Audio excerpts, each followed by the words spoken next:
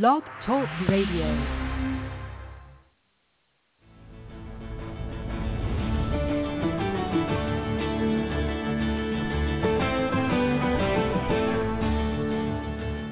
Hi, and welcome to The Art of Film Funding. I'm your co-host, Claire Papin, along with Carol Dean, author of the best-selling book, The Art of Film Funding.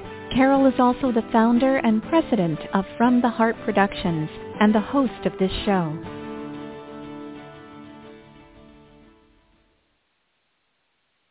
Sky Bergman is an accomplished award-winning photographer, and Lives Well Lived is her directorial debut.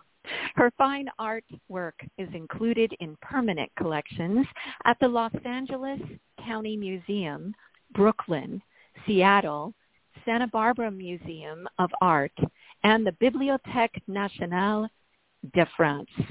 Her commercial work has appeared on book covers for Random House and other notable publishers.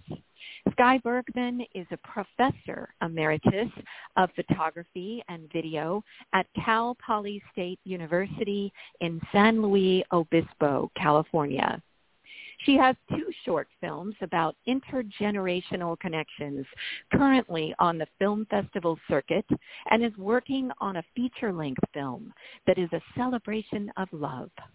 Sky was recently named a Co-Generate Innovation Fellow, joining an impressive group of 14 other social entrepreneurs with co-generational solutions to today's biggest problems. These 15 inspiring social entrepreneurs bring older and younger people together to address racial inequality, climate change, social isolation, and more. And Carol, I know you're a major fan of Sky's work. Yes, Claire, I am. And Sky, thank you so much for joining us and for joining our sponsorship. I was so honored to see your application. That's wonderful. The honor is mine. Thank you so much. Well, I'm so pleased to have this chance to talk to you about your work. Getting into all of these museums with fine art, being a professor, full-time job, making films, getting films on PBS, and getting into the Co-Generative Innovation Fellowship. When do you have time to do anything else? I mean, this is a full life.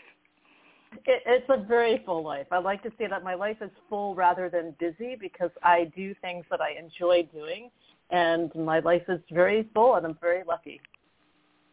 Isn't that wonderful? Let's get started with your work as a professor at Cal Poly. Tell us more about your classes. What do you teach, and what brought you to this class, teaching this?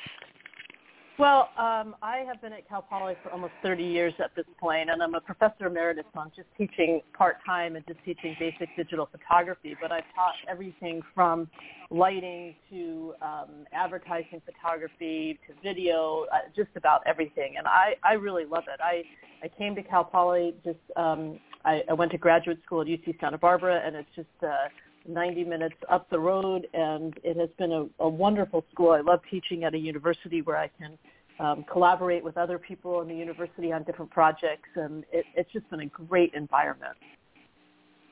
How lucky you are. That's wonderful.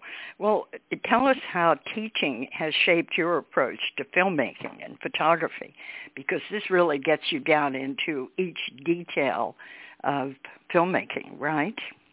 Absolutely. And I think that when you are a good teacher, you learn how to break every step down for your students. So in part, every time I'm teaching my students, I'm teaching myself. And we have a motto at the university here. It's learn by doing. And I certainly feel like especially through learning how to be a filmmaker, I was living that motto. And I think one of the things that I'm very open to is asking a lot of questions. So I feel like for me, teaching is really a cycle of giving and receiving. And as much as I teach my students, they teach me. So I'm very open to their innovative ideas, their new ways of seeing things, and what a great environment for me to be in, because my mom says that I picked the perfect profession, that I'm a professional student, and I do believe that that's true. Isn't that wonderful? Yes. Yeah. Well, I think this is really important to learn by doing. Mm-hmm. Some film teachers say make a 5-minute film a week. You have to keep doing. Every time you go for a walk or every time you go to your gym, take a film, make a film, learn the art and craft. And so I guess you must keep them busy working out of your class. Oh, absolutely. They have an assignment due every week, even though it's a small one, because I think sometimes when we think of a big film or a big project, that sometimes it feels overwhelming. So my idea is to break it down into smaller tasks that at the end you end up with something really wonderful. And I think that makes it a lot more manageable for the students and also sets them up for success later on when they graduate. Smaller tasks, great idea. Well, tell us what inspired you to make your film Lives Well Lived. Claire and I both were really impressed with this film. Well, thank you. And, it was quite literally my first film and my second foray into filmmaking, because my first foray into filmmaking was filming my grandmother in the kitchen. She came out from Florida to visit me in California when she was 96, and she was an amazing cook who, like all amazing cooks, never wrote a recipe down. And I realized that I really wanted to capture that time that we had in the kitchen together from the time I was a kid. Was so just, I wanted that memory. I wanted to be able to capture it. And so I learned how to do filmmaking, really, so I could do this series about my grandmother cooking called Cucina Nonna. And that was kind of what started Lives Well Lived, because then when I went back to Florida with her for her 100th birthday, she was still working out at the gym.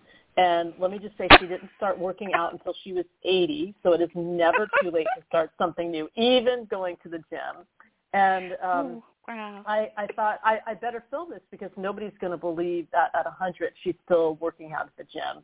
And thankfully I had a mic on her, and I just said, "Hey, Grandma, can you give me some words of wisdom?" And she said things like, "Be kind and live life to the limits." And I came back from that trip, and I was approaching 50, which I think, especially for women, is a big number, of that half-century mark, and really looking for positive role models of aging. Here I had my grandmother, who was this amazing role model, and I just was not seeing it anywhere in the media. It was all about what we could do to avoid aging.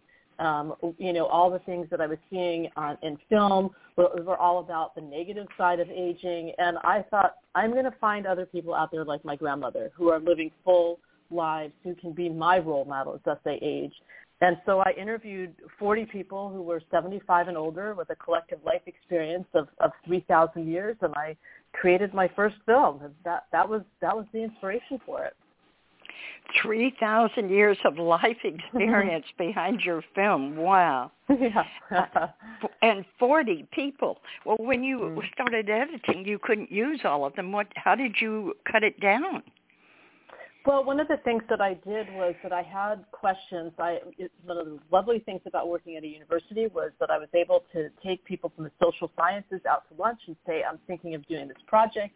What questions should I be asking? Here's the list of questions. What else should I be asking?" So I spent about 4 months really formulating the questions I was going to ask everyone.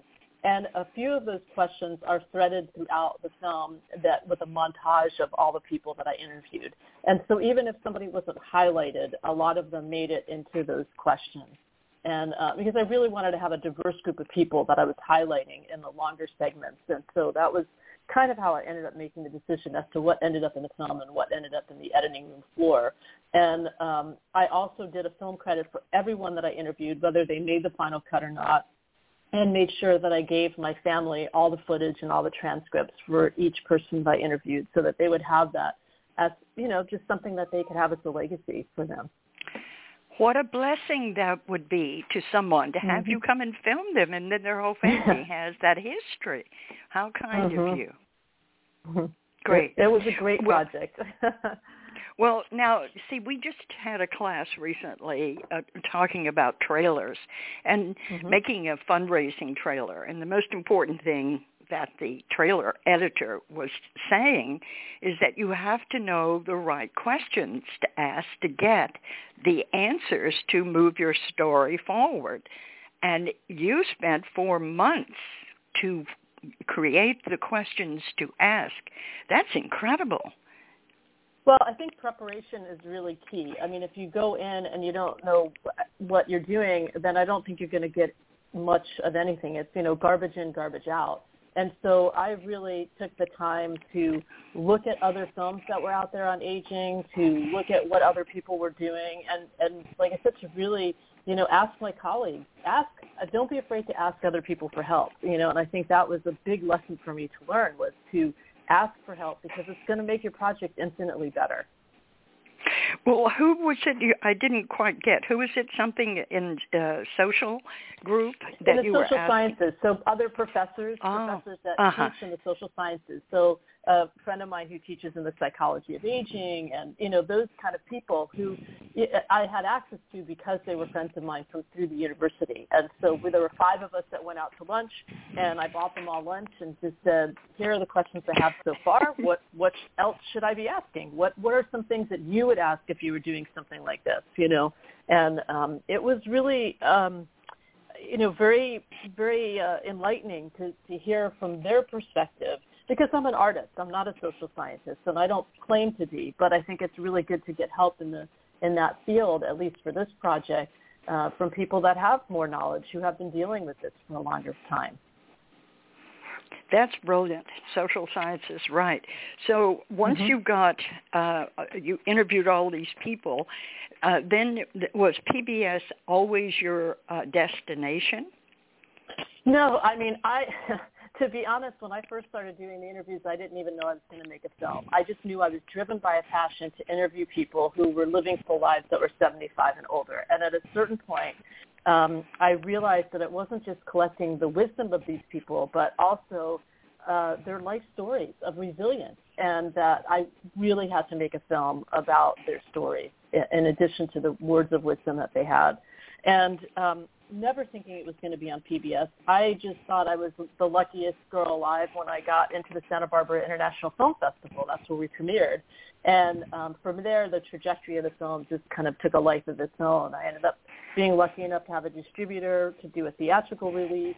We did a lot of community and educational screenings. My PBS broadcast didn't come until 3 years after I had first premiered at the Santa Barbara International Film Festival. So it took a lot of time for that to happen, but I think it was worth it because I built up a really good network of loyal fans for the film who helped me spread the word when it was out on PBS. And it's still airing on PBS. This is the 3rd year that it's airing on PBS, and I still have new air dates coming in every month. So it's a wonderful, wonderful gift that keeps giving. Well, getting into Santa Barbara Festival is probably 1 in 100. Well done. That was not easy. No, and I knew that when, I think that one of my strategies, going in as a first-time filmmaker, I didn't have any strategy, any background on what my strategy should be. I just really did it based on instinct. And something told me that I had a Santa Barbara connection. Some of the people were from Santa Barbara, and that I would have an easier time getting into that film festival. I didn't even try for Sundance or any of this. I knew that this wasn't that kind of film. So I really wanted to premiere at Santa Barbara. And I think that having a strategic plan for why you want to have a particular film festival as your premiere, I think is really important. And I was able to clearly make my case to the programmers at the Santa Barbara Film Festival, and they ended up they programmed it twice, and then they always reserve the last weekend for films that do really well, and they program mine the 3rd time. It's sold out every time. And so that was great. And from that, because that was the first film festival, I was able to leverage that to get into other film festivals and ultimately to meet the person that ended up being my distributor for the theatrical release. Well, tell us about that. Who took that on? So that was Shadow Distribution, Ken Eisen, and he's also the programmer for the Maine International Film Festival. And a friend of mine here suggested that I reach out to him to get into just to be a part of the festival. And Ken watched the film and he emailed me back and he said, not only do I want you in the festival, but I would love to distribute your film. And I said, okay, that's great. And he just wanted theatrical rights, which was really all I wanted to give out at that point, because I knew I wanted to do community and educational screenings on my own. And in fact, what I found, and I had hired a PR person for the theatrical release. She did a great job. We were on BBC and the Hollywood Reporter, LA Times. We got a lot of press.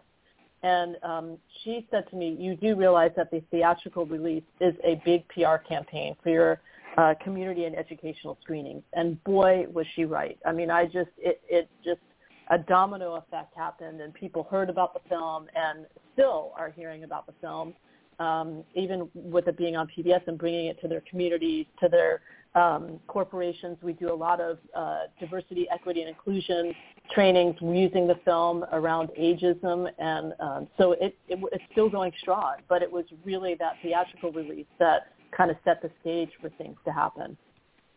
I would imagine that's so unusual. You can't find a doc in a film in a theater anymore. This is marvelous. Well, his name is Ken, and he has Shadow. Shadow Distribution. He also did the Wild Parrots of Telegraph Hill. For anyone that follows the film, he's a great guy. Really, really liked working with him. And we're rated 100% fresh on Rotten Tomatoes, which apparently doesn't happen very often. So we just kept going with the film, and like I said, still going to this day. Well, this was really smart, not to give up any rights except theatrical. That's what he wanted. That was perfect with you. And that gave you control of your windows so that you could have the educational and community screening go on as long as you wanted, right? Absolutely. And, I'm still doing, that was another thing that I carved out of my PBS contract, because not only am I on PBS, but PBS Distribution picked up the film. So they've got it on Amazon, iTunes, Canopy, and they sell the DVDs now. And I also carved out the right to still do my community and educational screenings, because that's a really nice way to get the word out about your film, but also to generate income for your next film. And I think that that's really important. And as filmmakers, many times filmmakers are just so excited that somebody wants to, program their film that they give away a lot of money. And, I charge for my screenings, and I think that people should. As artists, a lot of times people will say, oh, you'll get great exposure. And that always, even as an educator, I would say, exposure doesn't pay the bills. So you need to be able to pay for your time. I mean, it took me a lot of time to create the film, and so you need to be able to pay for that. And when organizations will say, well, we're a nonprofit, we don't have the money, I'll say, that's great. I can help you by putting a sponsorship logo at the beginning of the film so you can get somebody to underwrite the cost of the screening. So give people an alternative to how they can find the money to pay for a screening. Well, tell me more about that. That's a great idea. Explain that. So, especially during the pandemic, I did a lot of virtual screenings, and it's very easy. I render out my film, and I would just say, if you want to have like a 30-second thing saying this is sponsored by whatever organization or their logo, I have a page on my website that's an example page, so people can see that, and they'll have the organization's logo is prominent on that page. So when people are looking at the screening, they know it's been sponsored by a particular organization. And that's been a very successful way to get nonprofits to be able to show the film and still be able to pay me for my time and for the right to screen the film. So then the nonprofit either puts their name or they get a donor to give them the money, and they put the donor's name. Oh, right. And I don't brilliant. like putting the nonprofit's name and the donor's name, because I'm all about promoting nonprofits, especially if they're doing things that I really firmly believe in, and I do have kind of a sliding scale in terms of the screening fee, but I realize I can't do it for free because I need to make sure that my time is valued. And the other thing that I found is when you give things away for free, people don't value you in the same way. You really have to be very careful about that and make sure that you're valuing yourself and the time that you put into making a film. This is really important. I totally agree with you. There has to be value. And what happens is too many filmmakers spend 5-7 years making a documentary, and they never get paid back for the time and the effort they put in it because they're not putting themselves first. And this is what I tell filmmakers. You have to get paid. You have to pay your rent. Think me first. Be really considerate of yourself. Because there comes a time after 5 or 6 years where people just want to finish the film and go on with their lives, and that's not it. That's when you're really getting into the important part. Exactly. I had a fellow filmmaker because, like I said, I will reach out and ask people for help, and before my film was done, I asked for advice from a lot of people, and this one filmmaker in particular said, as much time, energy, and money as you're spending getting the film done, you think that you're going to spend twice that amount getting the film out there in the world. Like, it's really important to, you get to the point where the film's done and you're just over it. But the reality is that's when the real heavy lifting begins. It's getting the word out about the film. And so one of the things that I did early on with the film, while we were still doing film festivals, was I made it a point to go to conferences on aging and active aging. And so I would do just a snippet maybe of the film and talk about the film, and that generated a lot of community and educational screenings as well, because I was, know who your audience is going to be, who's going to be the person or the group, the organizations that are going to want to program your film. And so I think that was invaluable to spend the time, energy, and money doing that and not being paid for that. But in the end, I was paid back many times over. Well, this is really important. For a documentary, this is a wonderful way to go. So you went to conferences on aging, and you contacted them and got a room to show your film, or got on the dais? What I would do is actually they had a call for proposals, and I would do a proposal. And then I would show snippets of the film, not the whole film. I would show snippets of the film and talk about, I have a whole PowerPoint about the behind the scenes of making the film, the things that I learned from the film. There were like 3 key things that I learned from interviewing 40 people who were 75 plus and, talking about those things. And so I put together proposals that I knew that they would be interested in. But in the end, also the people were interested in the film, and I gave them a teaser. So they wanted to see the whole film. They wanted to be able to bring the whole film back to their organization.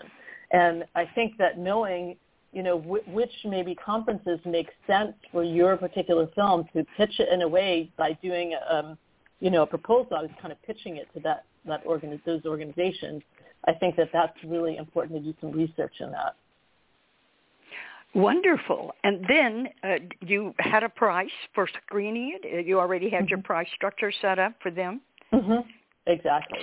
So I had my price structure set up, and, it was one fee for screening, another fee if you wanted me to come in person, another fee if you wanted me to do it virtually, because I was doing things virtually before the pandemic where I would, Zoom or Skype in to an audience because maybe the group didn't have the budget to pay for me to go. And quite honestly, at this point, I really don't want to travel anywhere for the film. It's much easier for me to do a hybrid event or an event where they're live and I Zoom in. And so I do a lot of that still.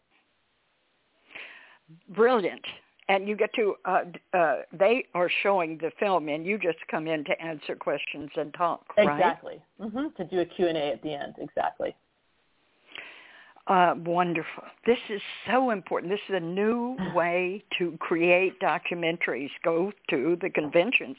Peter Broderick's been talking about this for years, and it really works. It is time-consuming, and Frances Causey works with us too, and she's has done very well with her by marketing her films this way, because when you have a film where it's pretty easy to identify the market, then it's really very simple. When you focus on finding your audience, it's there for you, right?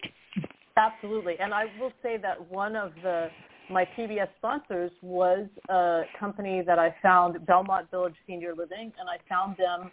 They did some community screenings with me, and that was all through having gone to a conference and one of the key people being at that conference and seeing one of my presentations. Wonderful. See, so it pays off in more ways than one. Yes. Well, I'm impressed with, I read that you had 300 screenings of your film. So how did you do that? Yeah, it may be more at this point. I have lost track. I mean, we've had over 1,000 air dates on PBS, and I'm not even sure how many screenings we've had. It's probably closer to 400 or 500 at this point.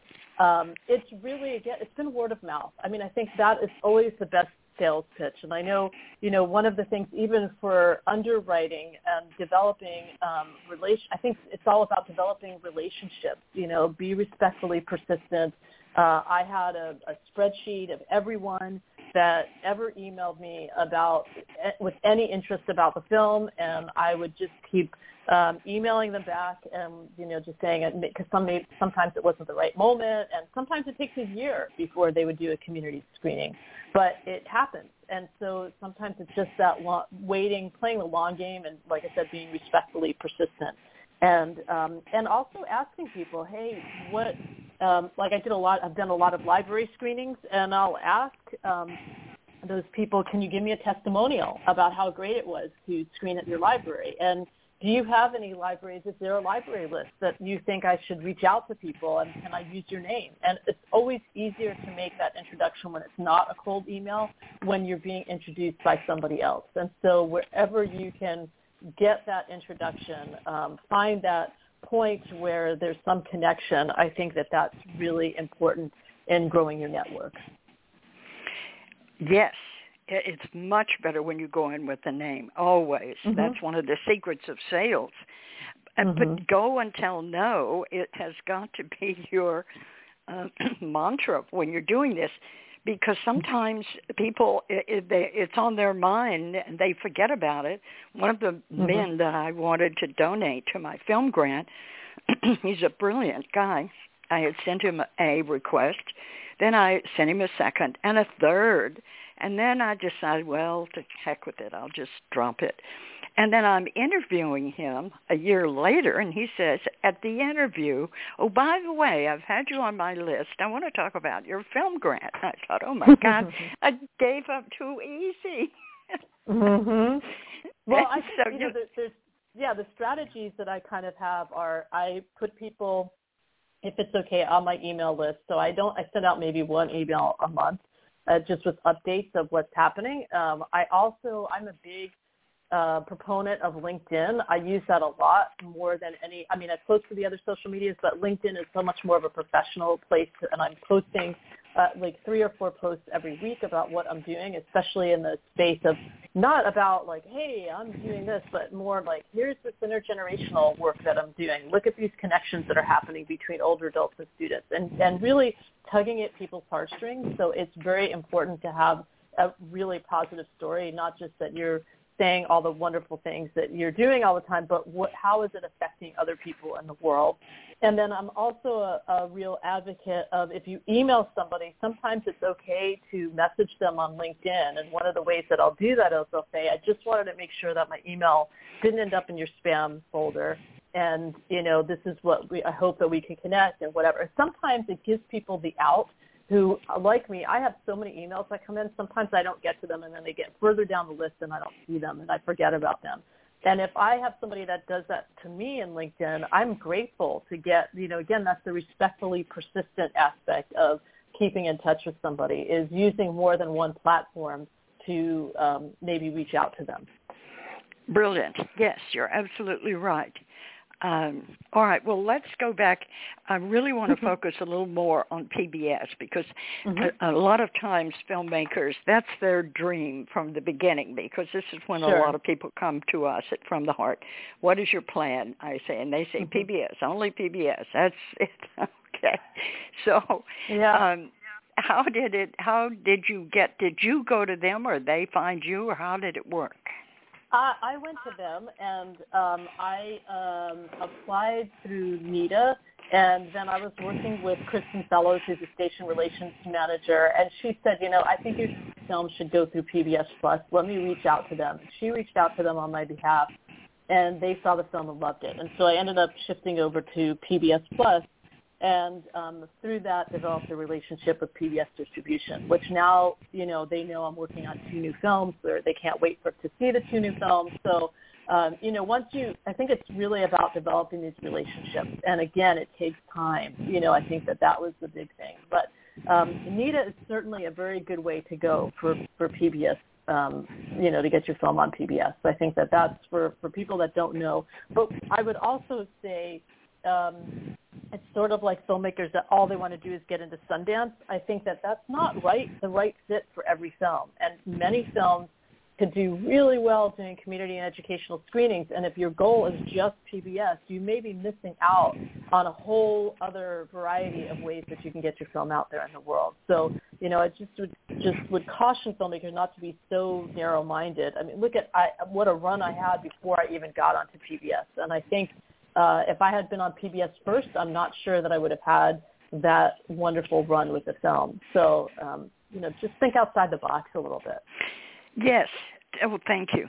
That is excellent advice, because really, when you went in the pit, it was to drain the swamp before the alligators attacked you. So what you want to remember is, where's your audience? You made this for your audience. And so finding them and getting the joy of screening it for your true audience, that's what really filmmakers love the very most. And it's up to them to get themselves there. There's nobody that's going to come along and handhold you through the process. You have to make that part of your distribution platform and your plan, right? Absolutely. I mean, you're going to be your own best advocate for your film. And you can hire as many people as you want, but really, truly, the passion that went into making the film, the reason that you made the film, and you're the one that can speak the most eloquently about your own work. So, I have hired people along the way, and I think that's great to help me move things along. But the reality is that most of the big successes that I've had have been because I've been on the phone or the Zoom call somebody, because my passion about the work that I do comes through, and people want to jump on that bandwagon. And I think that's a really important thing to remember. Exactly. Put some passion in your pitch, because people give money to people, and they want to be part of that energy that you're presenting. It's an energy about learning from our sages, people who've been around a long time and have life lessons to share. Well, let me ask you, did you sell underwriting for your PBS film? I did. As I mentioned before, one of the underwriters was Belmont Senior Living and Belmont Village Senior Living, and the other was an organization called Storyfile, which does really interesting work where they film somebody and you can ask them questions. It's a holographic image, and you can ask them questions after they're gone. So they're trying to capture that history, and which I really aligned with my film. And then the other was Quaker Oats. And so you just never know. I mean, we now in the process of trying to get underwriting for my next film for PBS, Mochisuki, which is about the Japanese tradition of pairing mochi to bring in the new year. And so, I'm in the process of reaching out to a lot of people at this moment for that. And, just looking for who's the right fit. And sometimes it's different than what you would think. Like, I would never necessarily think that Quaker Oats would have been the perfect fit, but they loved it. And and sometimes it's a matter of reaching the right person at that company, because one person might say no and another person might just be completely jazzed about what you're doing and say yes. So I have found that sometimes you have to reach out to multiple people. And that has one of my mentors when I was in college that used to say, no is just a starting point, and just being respectful about, pushing a little bit harder sometimes, and also knowing where to put your energy. So, we only have a finite amount of energy, and, putting your energy where it makes the most sense. So I have spent, I'm not doing pitches yet for Mochisuki, but I'm working with 2 interns, and we are researching who are the best organizations. For example, one of the things that we did was look at airlines that fly from the U.S. to Japan, because this is a Japanese-American story. So we're looking at that. Who are the marketing people in those organizations? Finding out a little bit of something about the company and what their motto is so that we can use that in our pitch so that they know that we have done our research on our end. So we're not just like cold calling and saying, hey, you should donate to our film. We are looking at what is the synergy and why should they be part of this project. Exactly. That's a great idea. All right. Well, what took you on this pathway to make the film about, it's the ceremony they have. That was shocking to me when I read that it is all about ceremony to make this, and it is something that they really enjoy, and it's sweet. I love it. I've been buying that for years at the health food store. But I had no idea the history of it and all of the love and kindness that goes into making it. Tell us more about that. Yeah, well, I think that in my life I've always followed those threads wherever they lead. When I hear about something and I think, I should follow that. And so the thread to make the Mochizuki film came really from Susie Edo-Bauman, who was a star in my Lives Will Live film. And she's Japanese-American and talked about her time being interned or incarcerated during World War II. But she also talked about the ceremony, the Mochizuki ceremony that her family was involved in. And she started describing all these generations coming together, which I love. My passion is really connecting generations. And so shortly after that, I was right there. Her family, the Edo family, has a Mochizuki ceremony every year, the week between Christmas and New Year's, and I was there enjoying the ceremony and filming it. And really, the next 4 times that they did it, I filmed it. One time I interviewed all the people who were involved in it. Another time I really just filmed the ceremony because it's literally one day, and that's it. And you really, they do it from early in the morning until about noon, and then they have a big potluck lunch, and it's a wonderful ceremony. But the film is also really, it's about this idea of capturing this tradition and the bringing together of generations through food, because of course that's what I did with my grandmother. So I was immediately attracted to that, how food can bring us together and pass down that knowledge and wisdom. But it's also about the Japanese-American experience and how Mochizuki is the thread line, and how that has really taken them through some tough times and the resilience in the face of adversity that they faced, especially through World War II and afterwards. So it really is about the enduring power of family love and culture. Definitely. What a great film. And I understand you made a short, and now you're turning that into a 1-hour film, right? Yeah, so I made a 5-minute short that I was just about that Mochizuki ceremony that I filmed at the Edo farm. And liked it, but kind of felt like it wasn't really where I wanted it to be. So it got into 14 film festivals, including we started at the Santa Barbara International Film Festival because I have a relationship with them now. And that was wonderful to see it on the big screen. And then COVID hit. And the other film festivals were all online, and that was fine. But, I just was kind of lingering in my mind that I needed to revisit the film. And so I really have taken it in a different direction. So it started with the Edo family Mochizuki ceremony, but now it's bringing in more historical references and expanding it. And I think that's kind of a nice way to do things, is to start small, and then, like I said, I do that with my students, start small and then grow it and make it bigger. And so I'm really excited. It's going to be on PBS in May of 2024 for Asian American Pacific Islander Month, and I think it's going to be a really wonderful, touching film. Oh, wonderful. It sounds like it. Well, thank you so much. In closing, can you just give our filmmakers, particularly documentary filmmakers who have not found their audience yet, tell them, encourage them, please, on how to do it? Well, one of the things that I did when I was looking at Lives Will Live is look up other films that are in your genre. So I looked up Age of Champions, with Keith Oshwat did, and he became a good friend of mine, and The Age of Love, a bunch of other films that were in the same genre to see where were they showing their film, what film festivals were they getting into, who was sponsoring them. And I think that is a really good place to start, is to look at what's already been done. Don't necessarily reinvent the wheel, and then don't be afraid to reach out to those filmmakers. I mean, Keith and I became great friends. He actually stayed at my house through Airbnb when he was just releasing the film, and I was just starting with my film. And I think we developed a great friendship, but I also follow up on those relationships. So build relationships with people that are doing what you want to be doing and maybe are farther down the road, because they will help you in the long run. They'll help you avoid pitfalls and maybe tell you the great things to do and tell you who to reach out to. And it's all about networking. I think that's super important. And it also will make you feel a little less alone as you're going through the process. Yes. That's right. You do feel so alone. But the point is, Lily Tomlin told us all, we're all alone in this boat together. So we have to talk to each other and network. Mm-hmm. Well, good luck with this. So this is a lot of fun. You are going down a trail that you've been on before.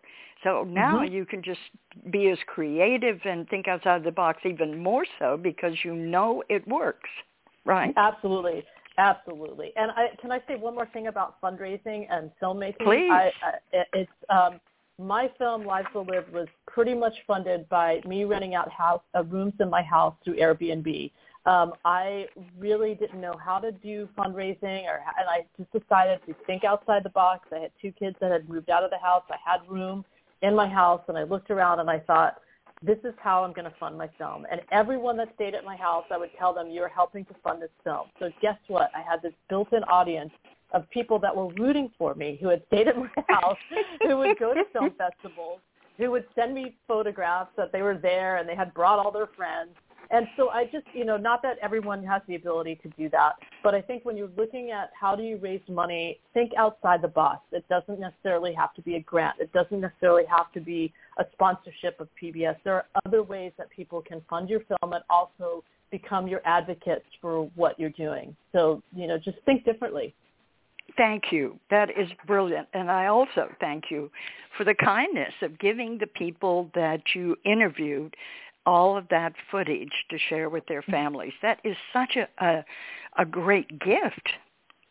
Oh, it was my pleasure. I mean, I felt like it was the least that I could do, because here these people were giving me their stories, and it was such a gift. And so to be able to give back in some way was just, it's a wonderful thing. And then you, there too, you're building your audience, because that person and all their friends are going to be following you. Well done, Scott. Absolutely. Okay, well, thank you so much. We definitely want to know. We'll come back to you next year and find out how the Mochi film works and what creative things you found in doing this new film. Sounds good. I'd be delighted. Okay. Thank you, Claire, and thank you very much, Sky, for all the information. Thank best you. of luck. Thank you, Sky. Mm-hmm. All right. Take care. Bye. Bye. Okay. Be well, everyone. Now, in its second edition, Carol Dean's popular book, The Art of Film Funding, has 12 new chapters to cover all areas of film financing and how to avoid expensive pitfalls. Learn how to start with an idea and end with a trailer, how to make an ask for money, create your story structure and your trailer, legal advice, fair use, successful crowdfunding, how to ask for music rights, and what insurance you can't shoot without. Available on Amazon under Carol Dean and at FromTheHeartProductions.com. I want to remind our listeners that David Rakelin is a brilliant and talented award-winning musician who scores films and can compose music for a trio or for a full orchestra.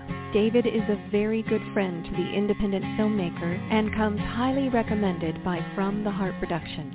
If you need music to help tell your story, please contact him at davidrakelin.com. That's David, RAIKLEN.com.